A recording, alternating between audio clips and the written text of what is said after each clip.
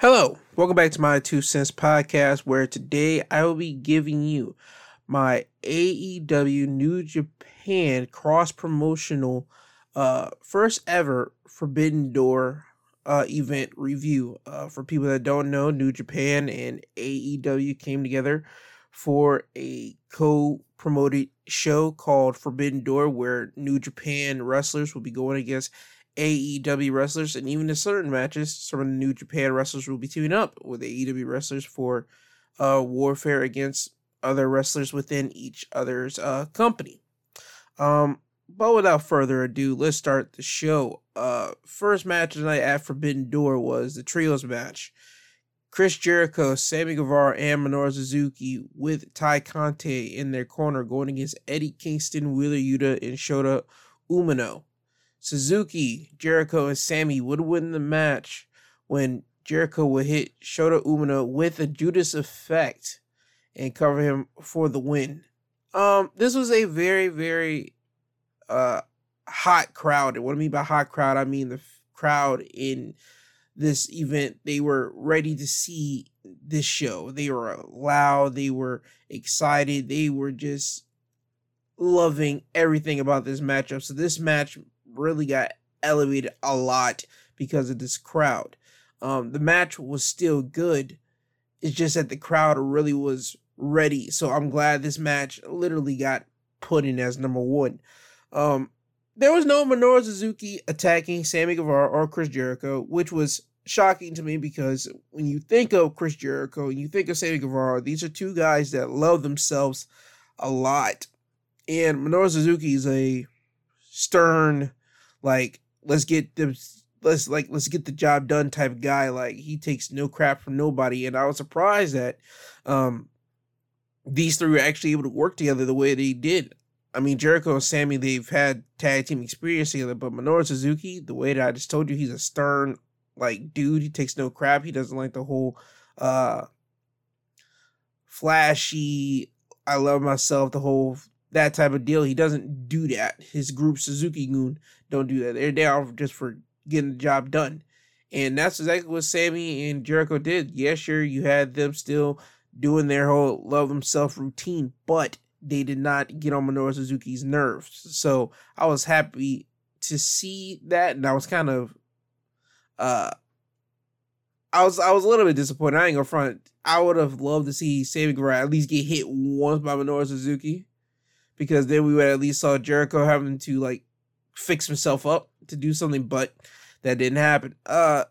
Eddie Kingston, Yuta, and Umino, they had a good effort in this, especially Shota Umino. I believe that a lot of people were able to see what Shota Umino was able to accomplish here. He's currently right now on excursion. He's one of the New Japan dojo guys that had to go away after his training, and right now I believe that he's on the right path, especially having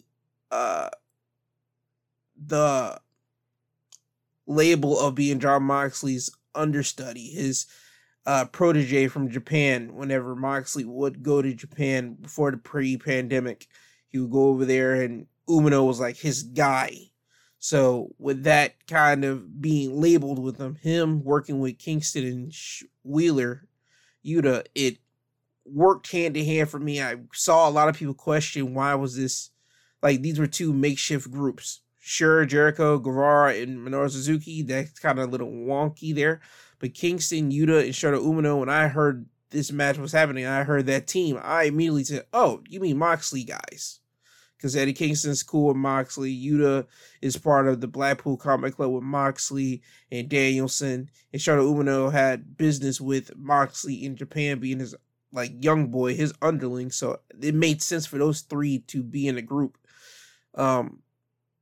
So again, Umino, he was given a lot. He even put Chris Jericho in the Walls of Jericho, or other people would like to call it the Boston Crab. And he locked it in. Jericho at least fought out of it for a minute, but he almost he would have tapped out if it wasn't for Sammy Guevara and Minoru Suzuki, like, having to make Umino, like, release the Boston Crab, the Walls of Jericho. So again, Umino was able to actually get some good offense off on Jericho. There was one spot in this matchup too that people really were anticipating, and I was happy to see too, was Kingston actually get in the ring with Minoru Suzuki. They had a nice little chop showdown because Kingston was in the ring and Jericho ends up tagging in Minoru Suzuki, and Suzuki just walks in and Kingston pulls down his straps, and now everybody's so ready for those two to get in there because both of them are two heavy-handed type dudes. And Kingston and Minoru Suzuki start trading off chops. And that's at least one clip I know you can find on Twitter. I mean, and also, by the way, it was real limited to find like clips of people like posting stuff on Twitter, because New Japan has a thing that if you try to post up any of their wrestling stuff, they'll literally like find it, clip you right there at the knees and all that type of stuff. So Sunday night, if you didn't see the pay-per-view, you had to go to Twitter and try to find any type of stuff, and even YouTube, you had to quickly try to find some things to even watch the matchup if you did not see it. But when you saw the clip of Eddie Kingston and Minoru Suzuki just trading off chops, you just had to hear the fans. They were loving it. And that's basically what people wanted to see, Eddie and Minoru. But again, I'm putting a whole lot of stuff on this matchup. I'm just letting you know, the fans love the match. The trios match, the 6-man tag match at the beginning was solid.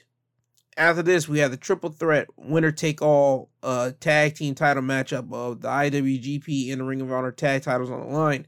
Roppongi Vice going against FTR, going against United Empire's Great-O-Khan and Jeff Cobb.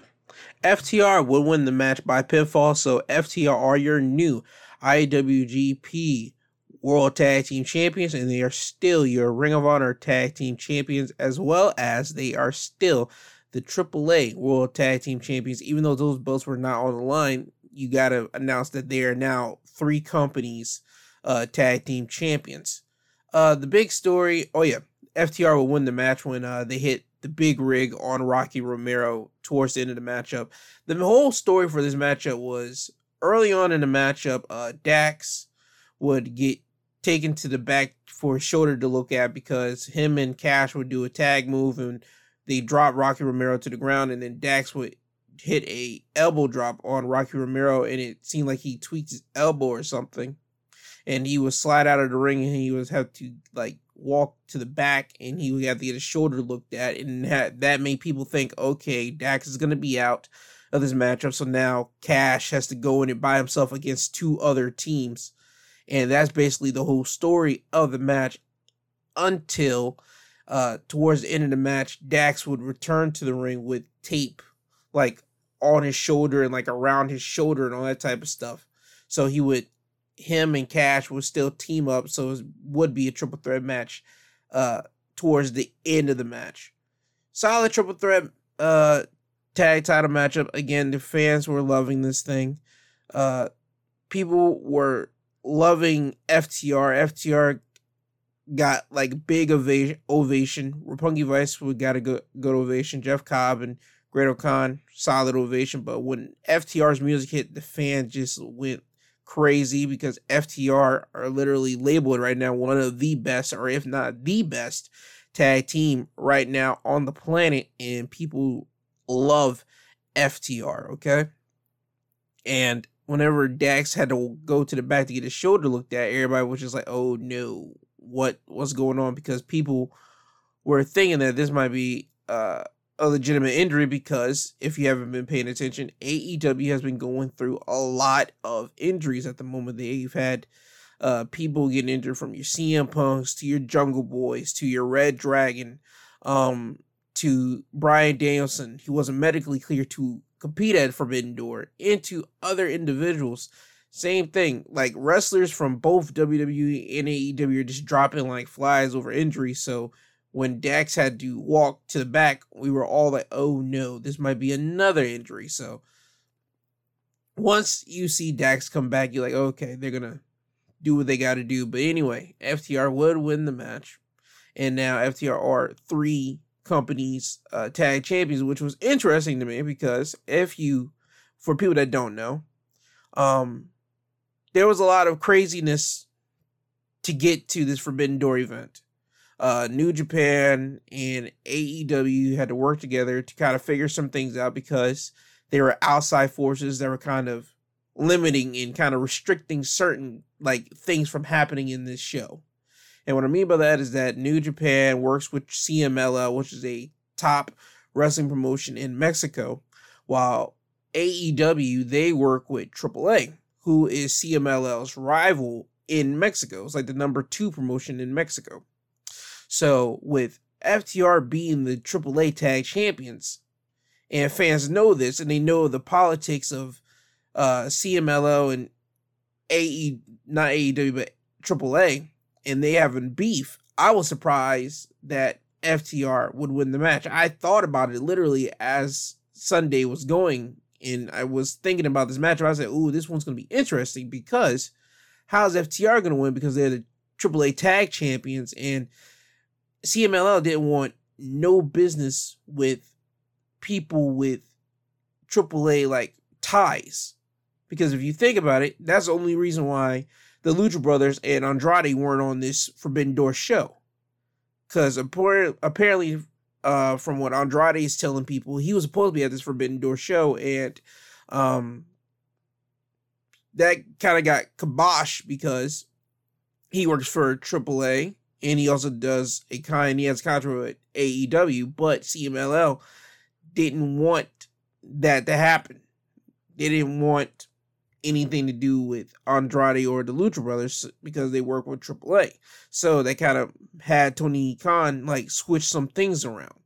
So when I thought about that, I was like, okay, how's FTR going to win this? So FTR might not win. But once FTR won the match, I thought, okay, that's weird. You guys gave FTR the championships, but you guys didn't have Andrade or the Lucha Brothers on this show. So are you guys not trying to have Mexican workers from that do business with AAA in this on this card, or what? It was real weird to me when you really start looking at things and dissecting it. It's real weird, but hey, that's all up to them.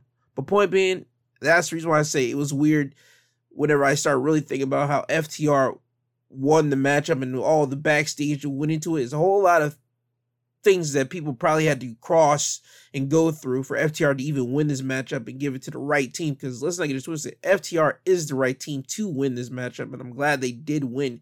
It's just that when you think about all the political tape that AEW and New Japan probably had to cross just to get to that point, it's just something that you want to. It's something that you have to like wrap your head around and try to figure out how did they do that and actually say, okay, it's cool for FTR to do it, but not have Lucha Brothers or Andrade on the show. Was it a give and take type deal? Hey, I don't know. I'm just interested in it. I'm hoping that one day it will be explained.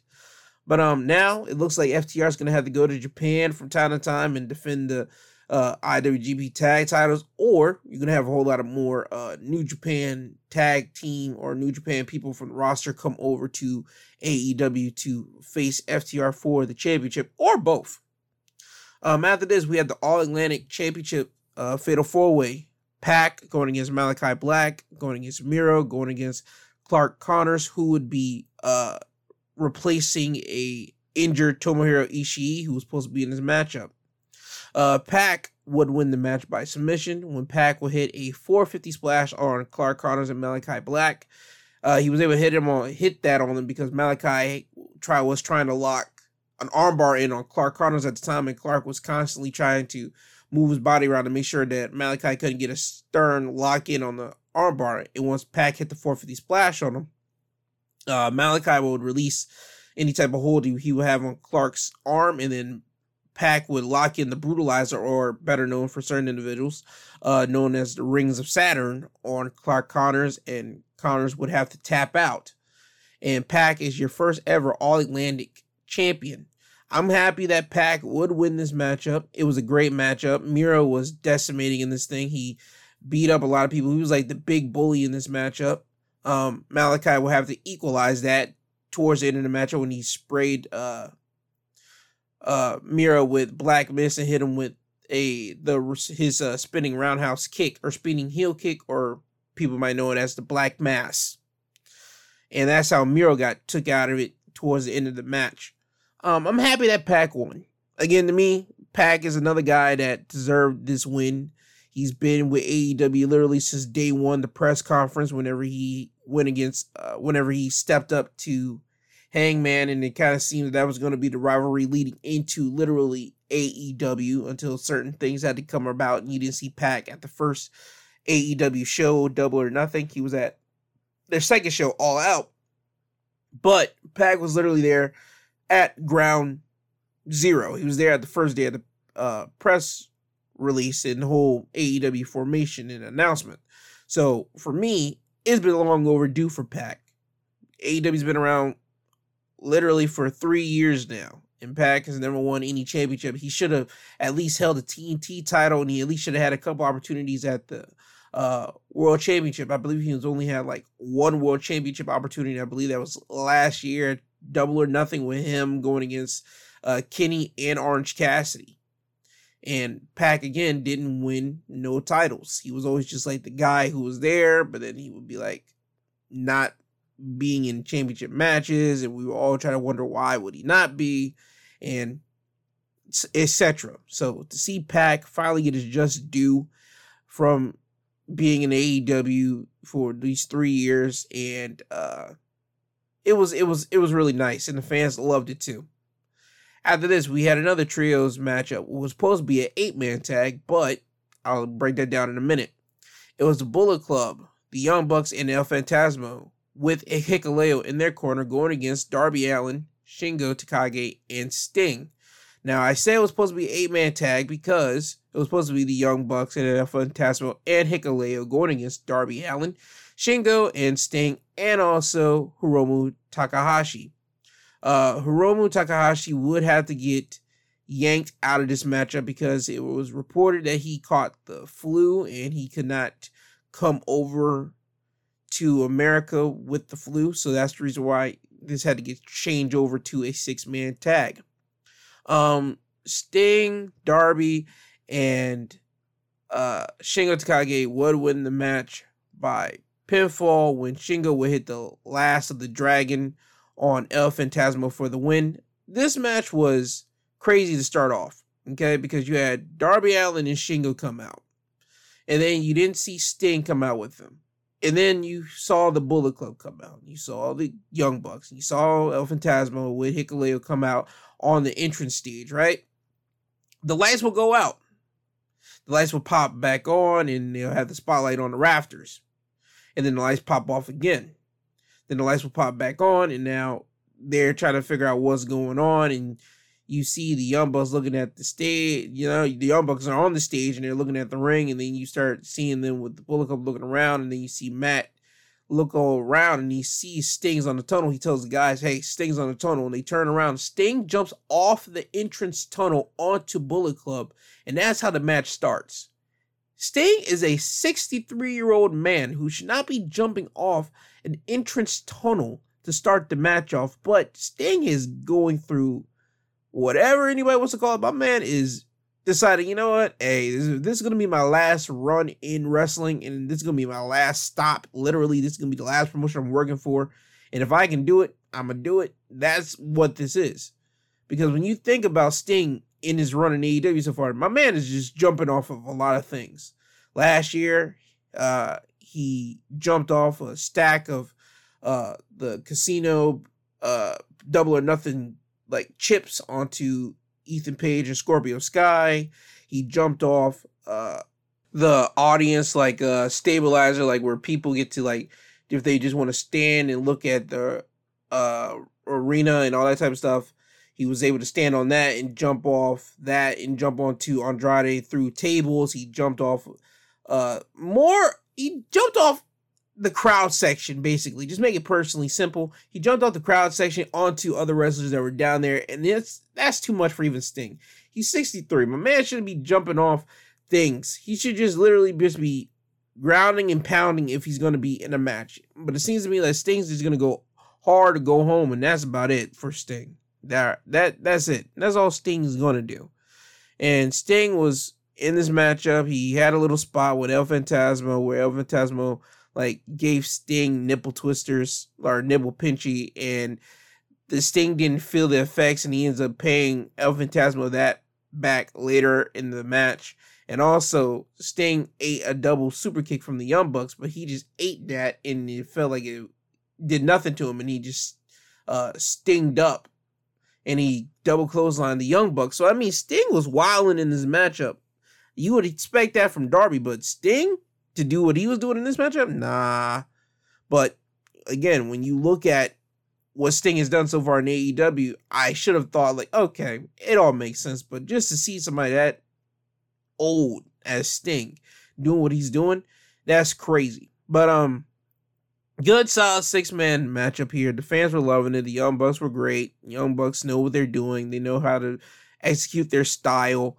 El Phantasmo, he was able to do his stuff. He was able to showcase himself. He was doing his he did his walking of the ropes and doing a moonsault off of that, and that got people excited. So I think people need to know and watch. If you don't know who El Phantasmo is, do your YouTubes, watch El Phantasmo. He's actually a good wrestler. I'm just a little bit disappointed that Takahashi wasn't a part of this, but hey, we got Shingo in this. I would have loved to see Shingo in the Fatal 4-Way matchup, but having Shingo in this tag team, not tag team, but there's a 6-man matchup, it was good. It was fine.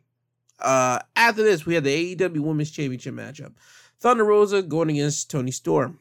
Thunder Rosa would win the match by pinfall, when Thunder Rosa would hit the final reckoning for the win, and you would see that happen once Thunder Rosa would hit Toni with the Fire Thunder Driver, and Toni would kick out, so that left Thunder no other choice but to use her coach's finisher, which is the Final Reckoning, Dusty Rhodes move.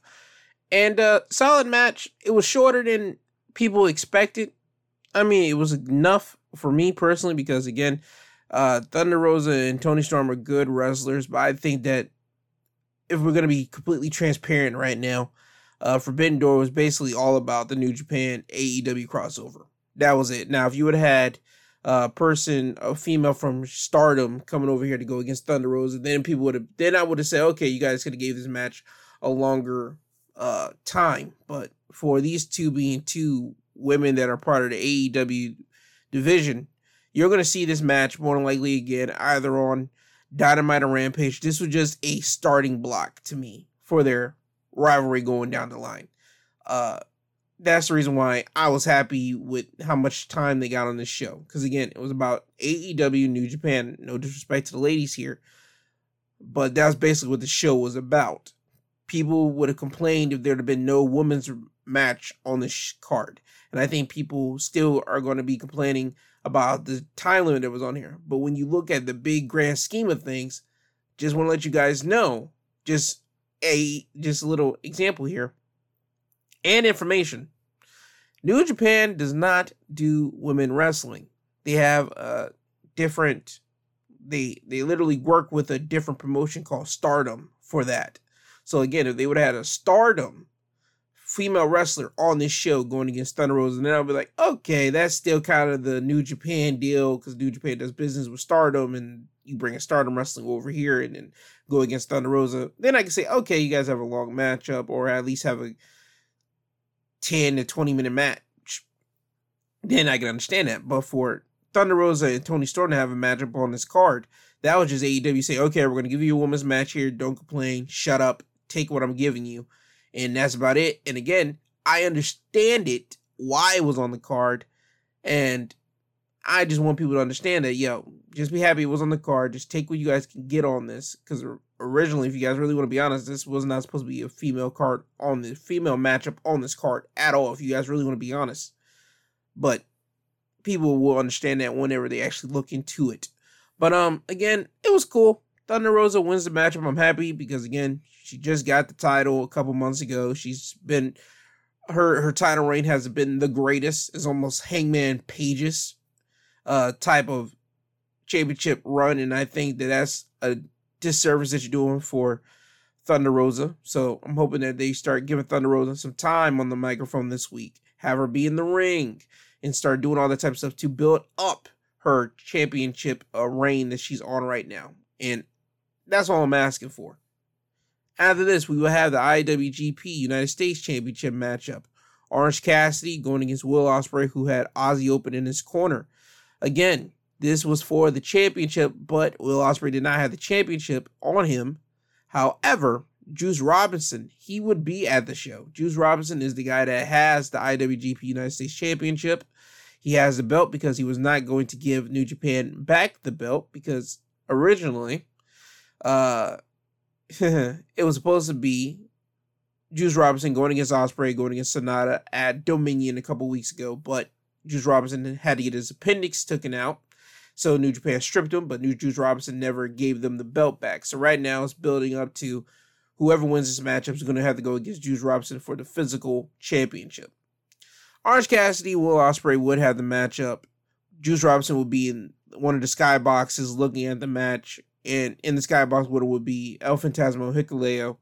Will Ospreay would win the match by pinfall when Will would hit Orange Cassidy with OsCutter, but Orange would kick out of it. Ospreay would try to look for the Stormbreaker to hit on Orange Cassidy, but Orange Cassidy would counter out of that, hit a Hurricane Rana, and pin Will Ospreay, but Will Ospreay would kick out of that, and then Will Ospreay would hit Orange Cassidy with a clothesline, then hit him with a hidden blade, and then that's it. This match was a good match between the two. People loved it. People couldn't wait for this. People were chanting, "This was awesome!" off top when these two just start getting in the ring with each other because people were anticipating people couldn't wait to see what we were going to get. Again, Orange Cassidy's character is that he's a laid-back wrestler type guy. He's always looked at as a guy that's not taking things too serious, but once people forget that he actually can work in the ring, like he can go with some of the best, and that's what this proved here. Will Ospreay is literally one of the best wrestlers in the world.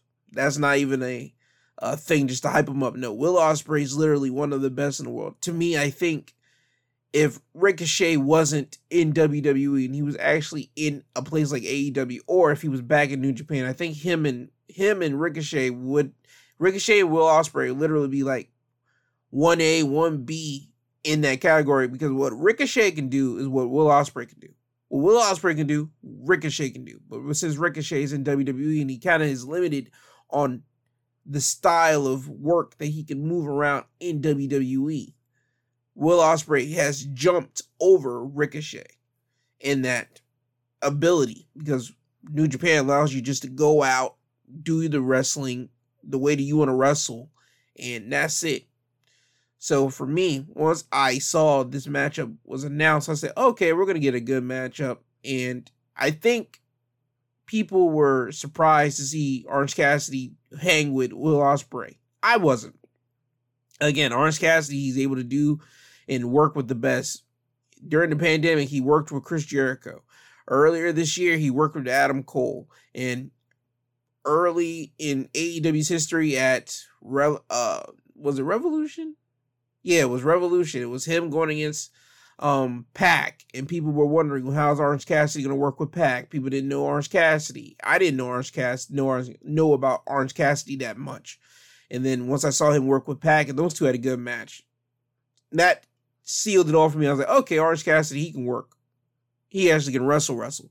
So once people saw him literally wrestle legitimately, one of the best in the world in this matchup with him and Ospreay, I think that should silence any critics instead of people just constantly call him a funny wrestler, a guy that you shouldn't be taken serious, even though that's the character that he plays.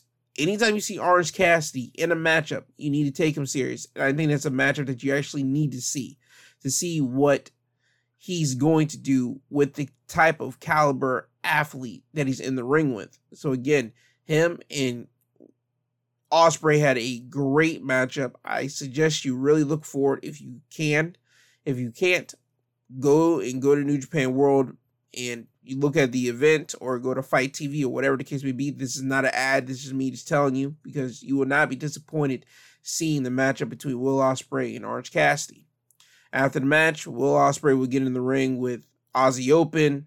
Ozzy Open would attack Orange Cassidy, and then you see Roppongi Vice try to come down to the ring and try to make the save, but that doesn't help. They get beat down by Ospreay and Ozzy Open, and they would constantly get beat down on until music would play, and it's Shibata's music. Shibata is a guy that's helped training some of the New Japan talent in the New Japan's LA dojo. And Shibata would come out, the fans would lose their mind. I was shocked to see Shibata there because Shibata has been out of in-ring competition for a long time because of a injury that he suffered in a match with Okada that he literally had to be medically looked at after the matchup, and he kind of was told that he told everybody that he was kind of had to sit on the sidelines, and it's been years since he's had a match. I believe the last match that he technically had was against Zack Sabre Jr. last year, or was it this year? But it wasn't like a match like where they got hits and all that type of stuff. It was like a little technical mat game style match over there in New Japan with Shibata and Zack Sabre Jr.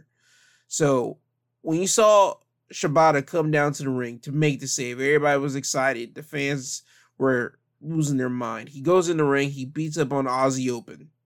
Well, because Will Ospreay sends Aussie Open out to the ring, outside of the ring to walk up to Shibata. Shibata beats him up there. He gets in the ring with Will Ospreay. Will Ospreay looks afraid of him, but Will Ospreay still charges at him. Shibata beats him up, hits him up, puts him in the corner, hits his hesitation drop kick, puts a sleeper on him, and then you see Aussie Open have to like pull Will Ospreay out of the ring, and then you see Aussie Open and Will Ospreay start walking up the ramp and looking at Shibata. So that tells me that Will Ospreay's next program in New Japan is going to be going against Shibata. So it seems to me Shibata should be ready to be back in the ring, because if he made this like one-off, you should like capitalize on it. That's only if he wants to do it. But if not, I believe that's just a nice thing for New Japan and AEW to have that moment and Shibata to have that moment. After Shibata would be in the ring and Ospreay and United Empire, not the United Empire, well, Aussie Open would walk up the ramp. Orange Cassidy would get in the ring. Orange Cassidy and Shibata would look at each other. Orange Cassidy would put his sunglasses on Shibata, put his arm on him and look into the hard camera, lift up his thumb, and that's about it. So, again, look up the match if you can for Orange Cassidy, Will Ospreay. Good matchup. And the good matches will not end just there, because after this, it was time for Zack Sabre Jr.'s matchup to go against their mystery opponents. And boy, oh boy, was it everybody that we expected. It was who you thought. It was Claudio Castagnoli, formerly known as WWE Cesaro. Once Zack Sabre Jr. got in the ring and people were waiting, they didn't wait that long. Because as soon as the Switzerland flag popped up on the Titantron, the whole people lost their mind. They knew exactly who it was. And it said Claudio Castagnoli. People started to bust out in cheers and yay, because Claudio has been out of wrestling for months since he's left his WWE contract, since he got done with it.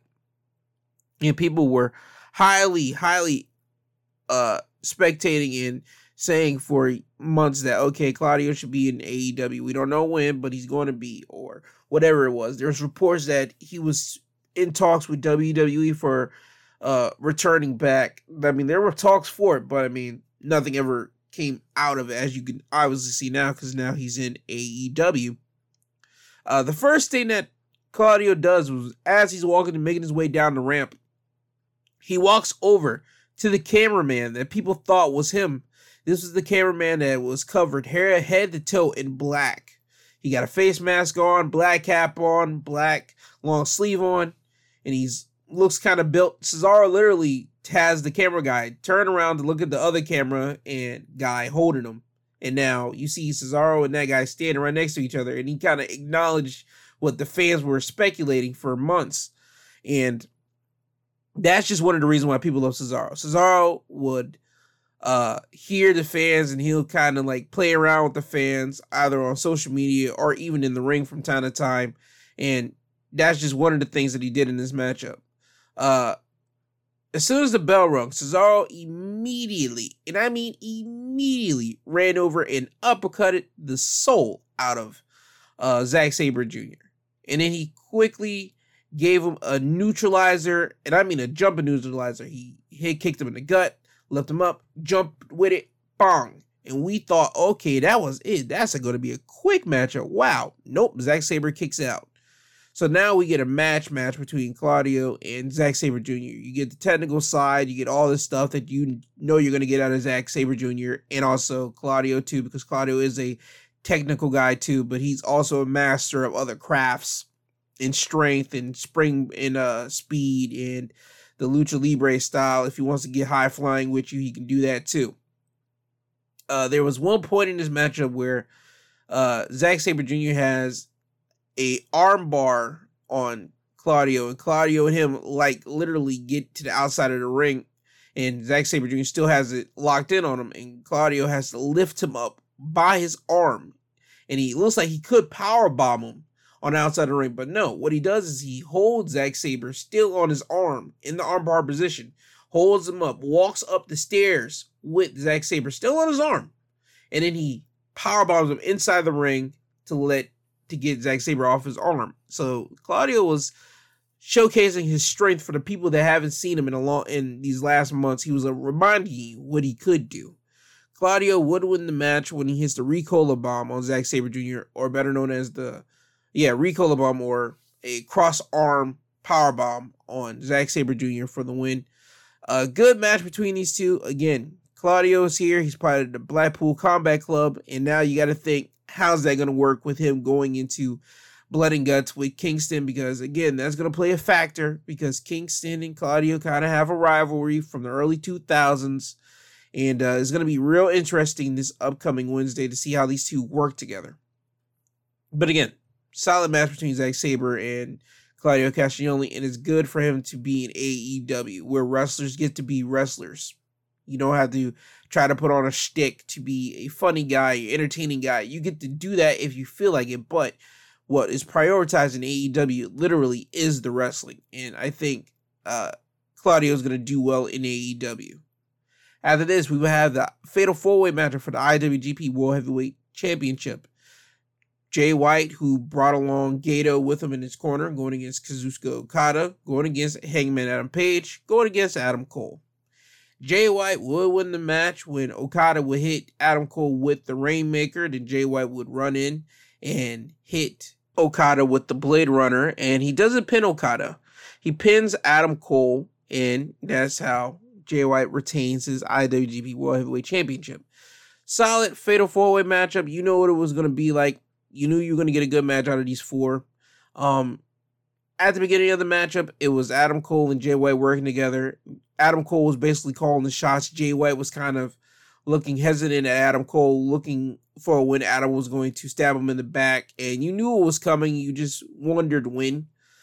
It happened later once they were in the ring. I believe they were in the ring with either Okada or Hangman. And Adam Cole was again instructing Jay White on something to do something, lift up one of the two, lift up either Okada or Page. And as soon as Jay White walks over to lift up the guy, you see Cole go behind Jay White and hits him with a backstabber, and then hits him with a brainbuster to his knees. And that's whenever you see the formation literally disintegrate between the two. So then it became a legitimate Fatal 4-Way matchup. Solid Fatal 4-Way match between the guys. Jay White wins the match, so he still holds on to the championship. I mean, what more can you say about this? I mean, I'm happy that everybody was able to get their shine in this matchup. I knew Jay White wasn't going to lose the belt. If anything, they shouldn't have the match at Dominion. They should have had that match here in the Fatal 4-Way matchup. You could have had Okada going against Jay White. Jay White lose at Dominion, and then he would have won the belt here. That's what I would have done, because that would have brought in something for Jay White to hold over Okada. In the idea that Jay White, years ago, whenever Jay White was the IWGP champion, he had to defend the championship against Okada at Madison Square Garden in 2019. And he lost the championship to Okada. Okada could have been the return the favor here. Okada could have been the IWGP World Heavyweight Champion, come in this Fatal 4-Way matchup, Jay White would have beat Okada here. That would have been a highlight moment for the fans here. And Jay White could have said, okay, now we're 1-1. You beat me Madison Square Garden. I beat you at Forbidden Door event. We're 1-1 in the States. And he still could do that now. But it just would have been a topping point for me that I would have done that in the booking sense for New Japan. But again, hey, whatever the case may be. Armchair quarterbacking here. That's all I'm doing. Fatal 4-way matchup, good match. After this, time for the main event. AEW Interim Championship. Jon Moxley going against Hiroshi Tanahashi. Jon Moxley wins the match by pinfall when he locks in the Bulldog choke on Tanahashi. And Tanahashi is trying to hold out for as long as he can. He's on the mat with it, and he's trying to battle out of it. He ends up standing up, and Jon Moxley still has a choke in on him. He tries to fight out of it some more, but he ends up drifting and being shut down. Moxley within. Let go of the hold, turn Tanahashi around, hit him with a paradigm shift. Moxley pins Tanahashi, and now Moxley is your new AEW World Champion, interim champion at the time. Because remember, CM Punk is injured. So we're going to get a unification match from these two somewhere down the line when Punk is ready to come back. Solid match between Moxley and Tanahashi. This puts like the bow on Moxley's 3-year-long journey to get to Tanahashi, chasing that dragon in Moxley's own self-professed word. Moxley bleeds in this matchup. He bleeds a lot from a cut. I believe it's from earlier in the match when Tanahashi does a Bryan Danielson, like stomps in Moxley's head, and Moxley would roll out of the ring, and then next thing you see, he's popped up with blood dripping off of his head. Solid match between the two. That's all I can say for that. I mean, after all the matches that came before it, once you got to this match, to me, I was like, okay, we're at the main event now. All right, let's get to it. Moxley wins, and you see Jericho and Daniel Garcia run down to the ring, and now they beat down on Tanahashi and Moxley. Kingston would run down to the ring to try to make the save, and now Kingston is now beating up on Jericho because that's his beef, and Daniel Garcia is now doing it, and now you get that. And now the rest of the Jericho Appreciation Society members are coming down to the ring to help out Jericho and Daniel Garcia. They get in there, and that's Sammy Guevara 2.0 and Jake Hager with Jericho, Daniel Garcia beating up on Eddie Kingston, Tanahashi, and Moxley. Then you see Santana, Ortiz, and Wheeler Yuta come down to even it out. But he's still, at this point, it's still to no avail. Kingston's guys are getting beat down. And then Claudio will come out. Claudio ends up making the save. He beats up on all the Jericho guys. He ends up hitting one of the guys from 2.0 and gets him in the giant swing and spins him around about a good 10, 11 times, lets go of him, and that's how it ends. Now we're building up to Dynamite's Blood and Guts match, where again it's going to be Jericho Appreciation Society going against Kingston, Ortiz, Santana, Moxley, Wheeler Yuta, and now Claudio Castagnoli. And that's how Forbidden Door ends.